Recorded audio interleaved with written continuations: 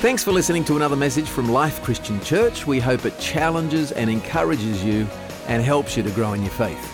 Don't forget, download our app to stay up to date with what's going on at Life, share your prayer requests or pray for others, read the Bible online and much, much more. Simply search for Life Christian Church in your app store.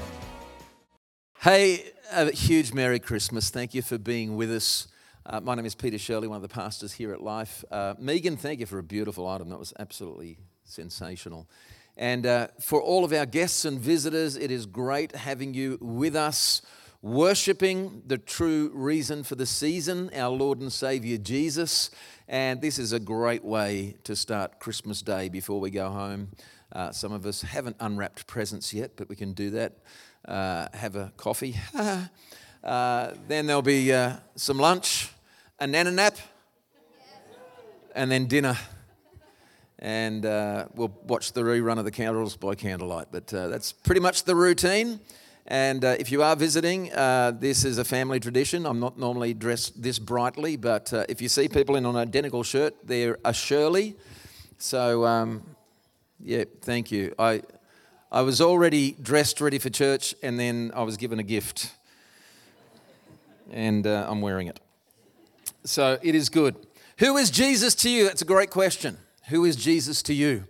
And I want to speak for a few minutes, framed with another question, and the question is two words: how far?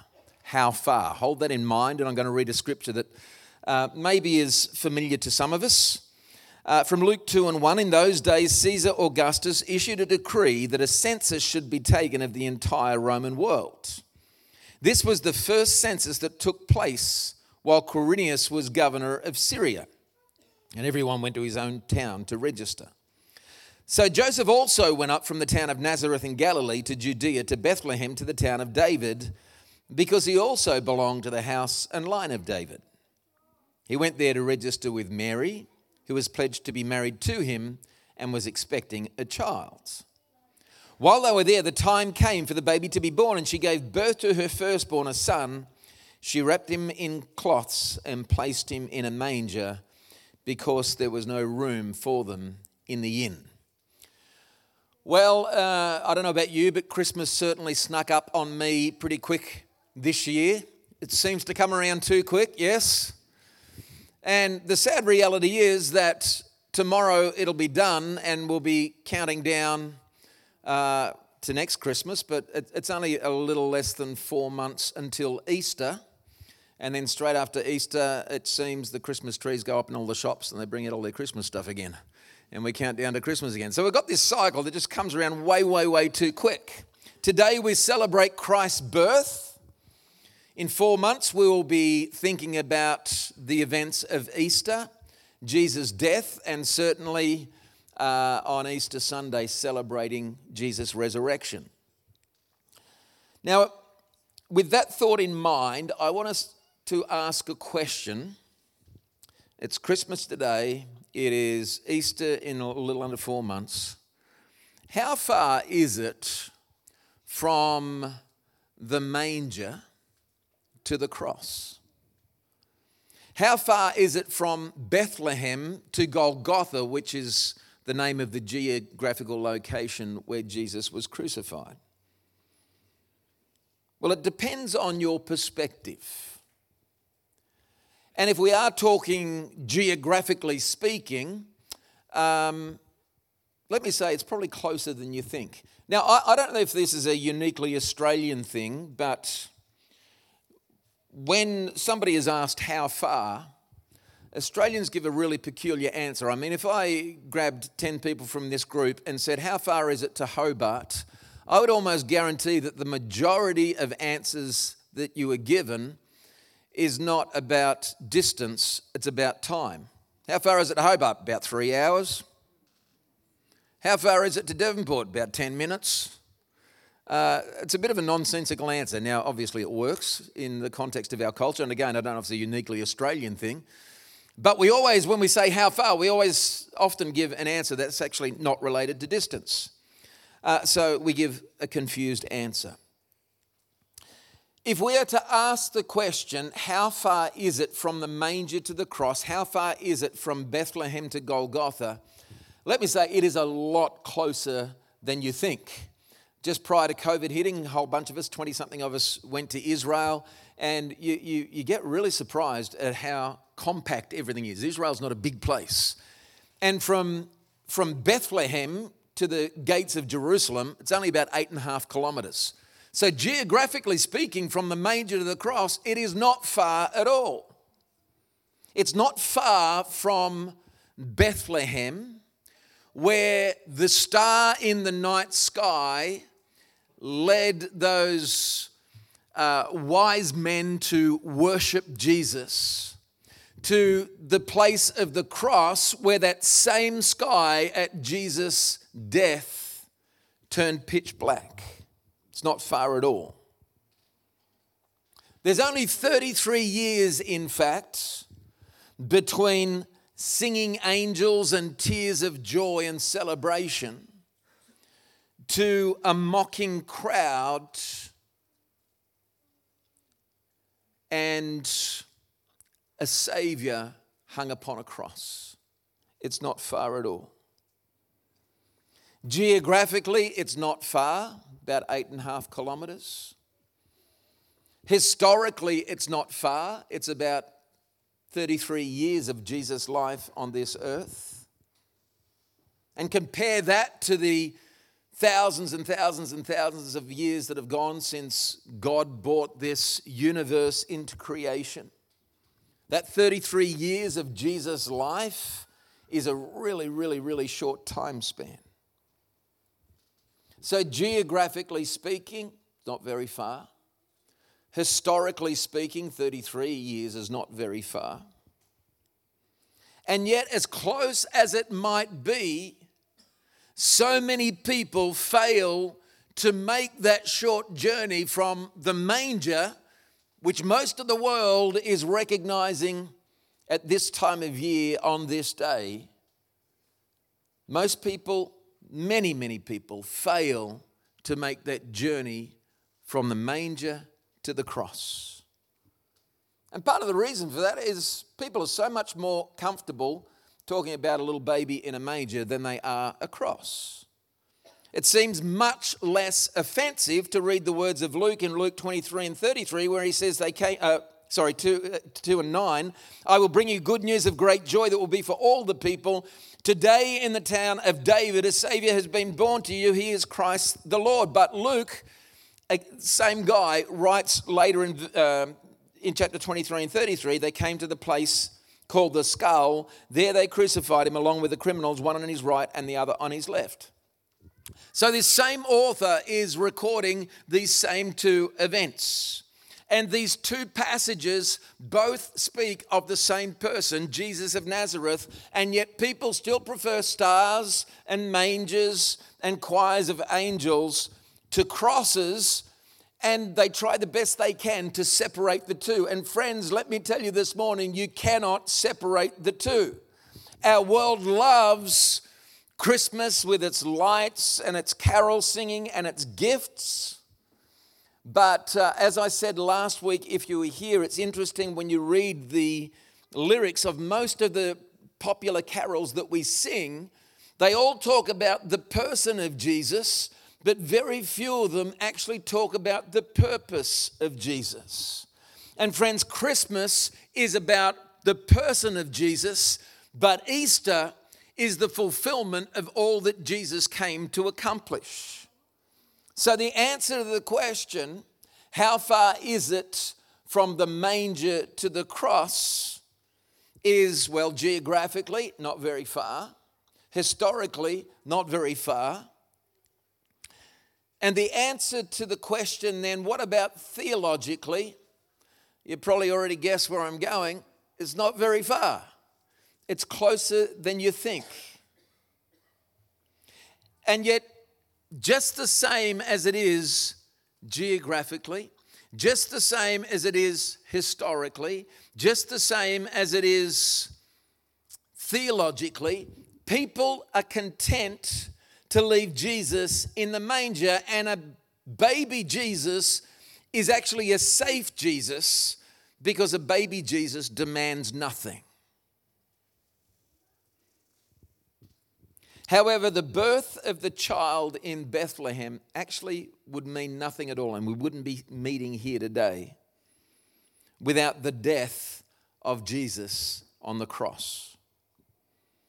Because the truth is that baby in the manger that Christmas is so focused upon, that baby actually grew up.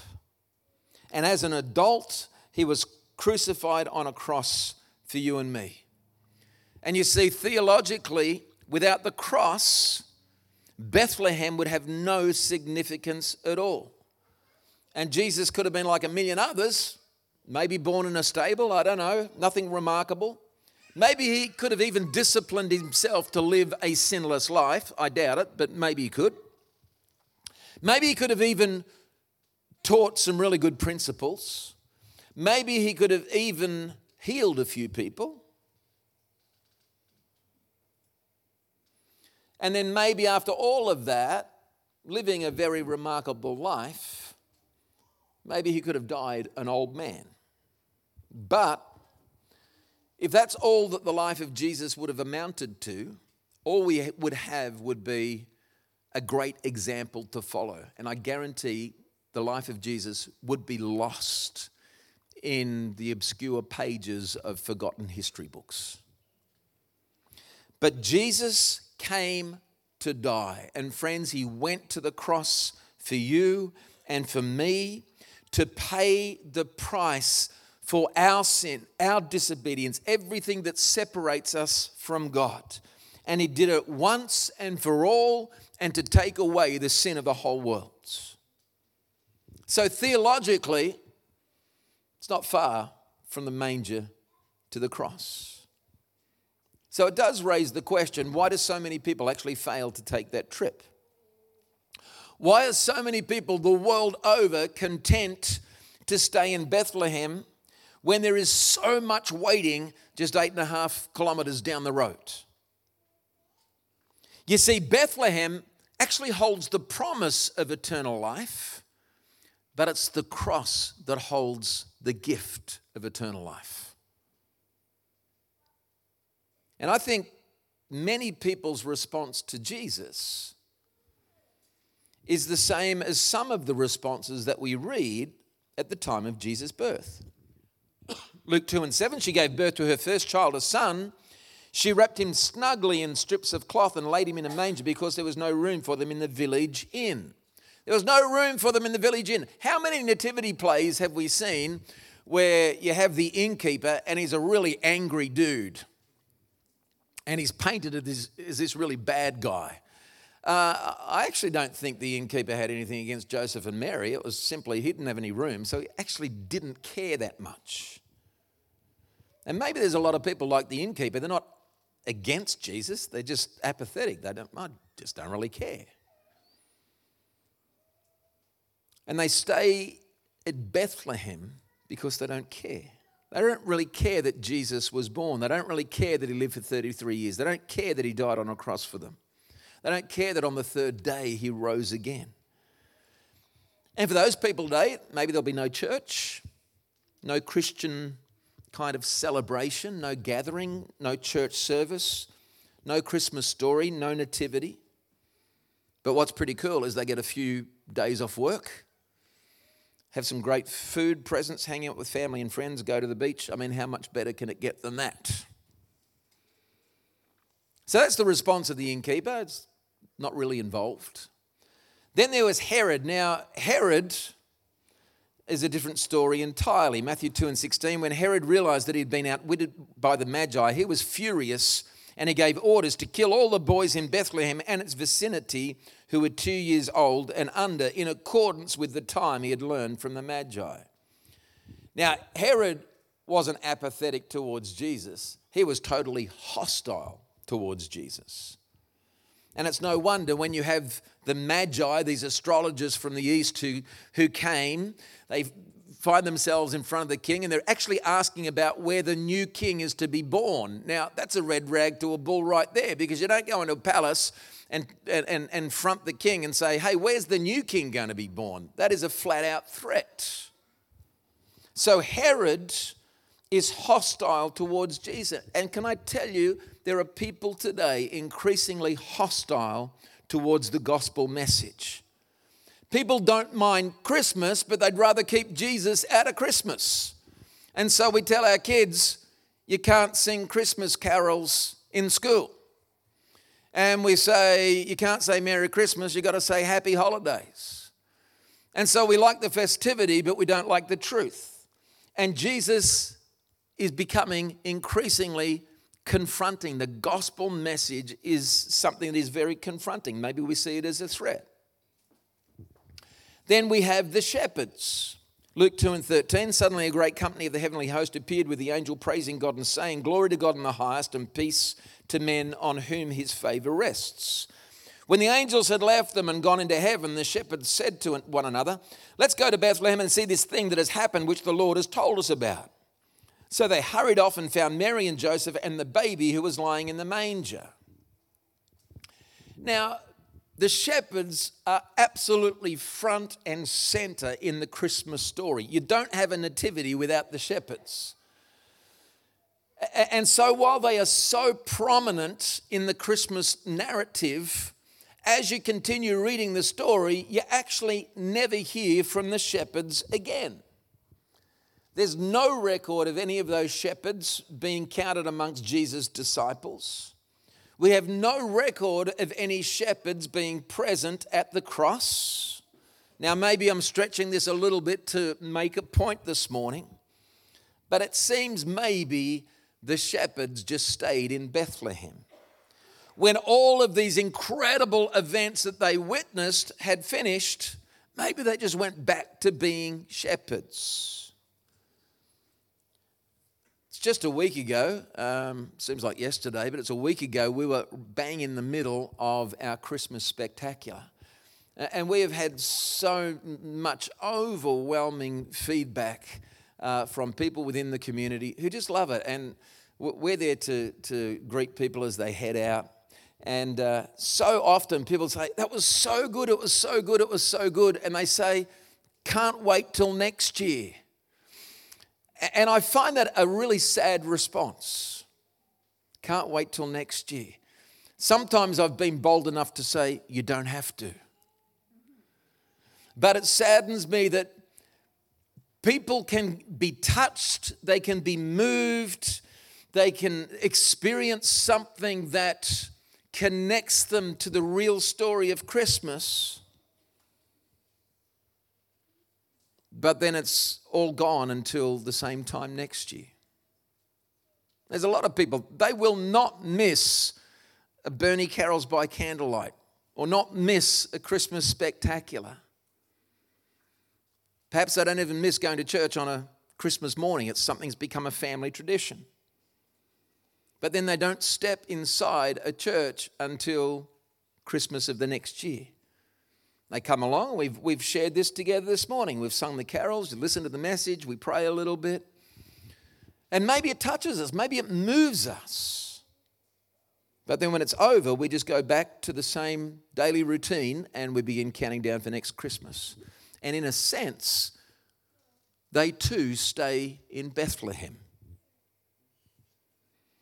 Friends, the reason the Christian faith has flourished and the Christian church has continued to grow over the past 2,000 years is that there have been some who, after the angels have gone and the heavens are still and life just goes on being life, they still believe, they still connect, they still pursue God. But the problem for some people is not keeping Christ in Christmas, it's that they leave him there on Boxing Day. Then we have the wise men, Matthew 2:1. After Jesus was born in Bethlehem in Judea during the time of King Herod, Magi from the east came to Jerusalem and asked, Where is the one who has been born King of the Jews? We saw his star in the east and have come to worship him. Now, apart from this account of these wise men, we have very little information about them at all. What we do know is that their pursuit of Jesus cost them something. We don't know where they came from. We don't know how long they had been traveling. We actually don't know how many of them there were. We don't even know where they went afterwards. They arrived on the scene, they present their gifts, and then they leave. But what we do know from these wise men is that they came from a great distance to bring their gifts and to worship him. And even though these guys make a really, really brief appearance in the Christmas story, they actually leave a great example for us. They went out of their way to worship Jesus. They recognized the truth of who Jesus was, and they realized he deserves our time and our devotion. But then there is one person out of all of the people that feature in the Christmas story. There is one person, and only one, that Scripture records, who was there in Bethlehem, the manger, and was still there at the cross. And it was actually Jesus' mum. It was Mary. There is no question that Mary's life was totally changed, totally transformed by the birth of Jesus. And every moment of every day from that point on would be totally different. And Mary's understanding of Jesus, Mary's experience of Jesus, certainly wasn't a part-time commitment. She was 100% committed to Jesus. And can I say, it's exactly what God is looking for today. This Christmas, the only gift that Jesus is looking for is us, you and I. I'm going to ask the team to come back because we're about done and we're going to sing a carol as we leave. God would desire that you and I would actually not just leave Jesus in the manger, not just get stuck in Bethlehem, but actually make that 8.5 kilometre journey to the cross. Reading from John 3:16 from the Message translation. This is how much God loved the world. He gave his Son, his one and only Son. And this is why, so that no one need be destroyed. By believing in him, anyone can have a whole and lasting life. God didn't go all the trouble of sending his Son merely to point an accusing finger telling the world how bad it was. He came to help to put the world right again. And the way that God begins to put the world right again is by reaching out to us with the hope of the gospel, with the hope of Jesus, and begin to transform us, to change us. That's how the world is transformed. It's how the world is changed when we are changed from the inside out. So I'm just going to ask as we close in prayer this morning for every head bowed and every eye to be closed. And I just want to pray for you and with you. And God, today we thank you for the gift of Jesus. And I thank you, Jesus, for coming into this world so that you could redeem me. You could redeem each one of us.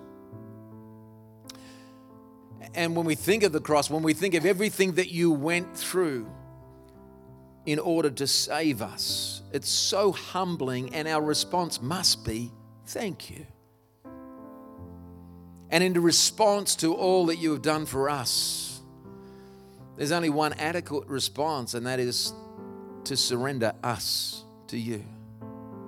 And maybe for some of us this morning, we're just got to say, God, on this Christmas Day, 2022, I surrender. I surrender. I thank you, God, that you love me so much. And I'm grateful for that love. Because without that love, without that forgiveness, we're kind of just in this trap of sin and, just a self-ruled life which we often don't get right. We need your direction. We need your hope. We need your purpose. We need your eternal perspective. And Father, I thank you that because of the cross, we can be in right standing with you. because of the cross, we can say, I am saved for all of eternity. And friends, this morning when the song of the angels is stilled and when that star in the sky is gone, when the kings and the shepherds and the princes and all of those larger-than-life characters that we see depicted at this time of year in nativity plays and just the imagery of Christmas. When all of that is done, it's not when the story is over, it's actually when the work of Christmas begins. Because God changes the world through us. And He calls us to find the lost, to heal those who are broken in spirit, to feed the hungry, to release the oppressed, to rebuild nations, to bring peace among all people. In the midst of all of that, to glorify and worship God, to radiate the light and the life of Jesus every day, in every way, in all that we do, in all that we are, in all that we say. That's the continuing work of Jesus every day. And I pray that we would be those people as we surrender to you. I pray that you would make this real for us. That when we wake up tomorrow, the work of Christmas begins. And so, Father, we thank you for this day. We thank you for all the traditional experiences of Christmas that make it so rich. The exchanging of gifts, friends, family, food, nana naps, it's all good. But ultimately, we look to the manger and we recognize the manger leads to the cross. And as we leave here, may this day be Christ-focused. And may we recognize that tomorrow the work of Christmas begins. Make it real for us, I pray, in Jesus' name. Amen and amen.